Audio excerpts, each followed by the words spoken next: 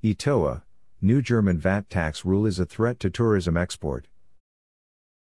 Tom Jenkins, CEO of the European Tourism Association, expected this. How do tourists travel to Europe and the UK after Brexit?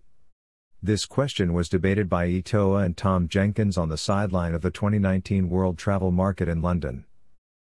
2021 now started, and the UK outside the EU is a reality.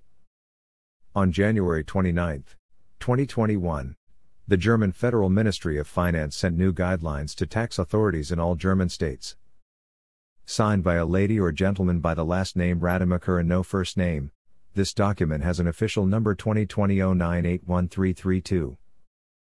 In addition, another number abbreviated with GZ3C2S7419/19/10002002-004 makes this document even more official and threatening.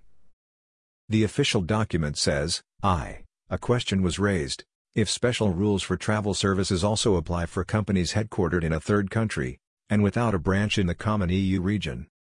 2 clarifies that the special rule, exemption for VAT tax for such companies is not applicable.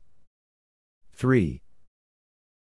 The letter orders tax authorities to apply this ruling to all pending cases.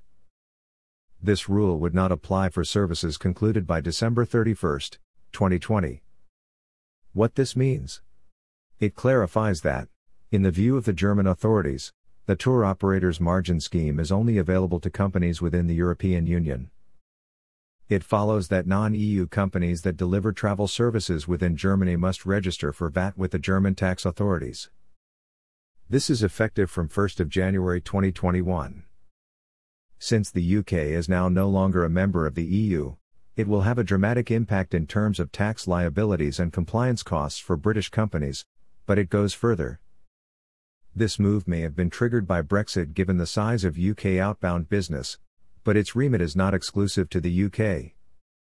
It encompasses all operators selling Germany anywhere in the world who will be required to register and pay VAT on the German portion of the product at the price charged to the consumer.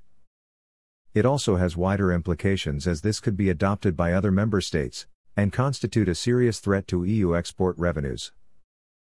ETOA is requesting an urgent clarification by German authorities.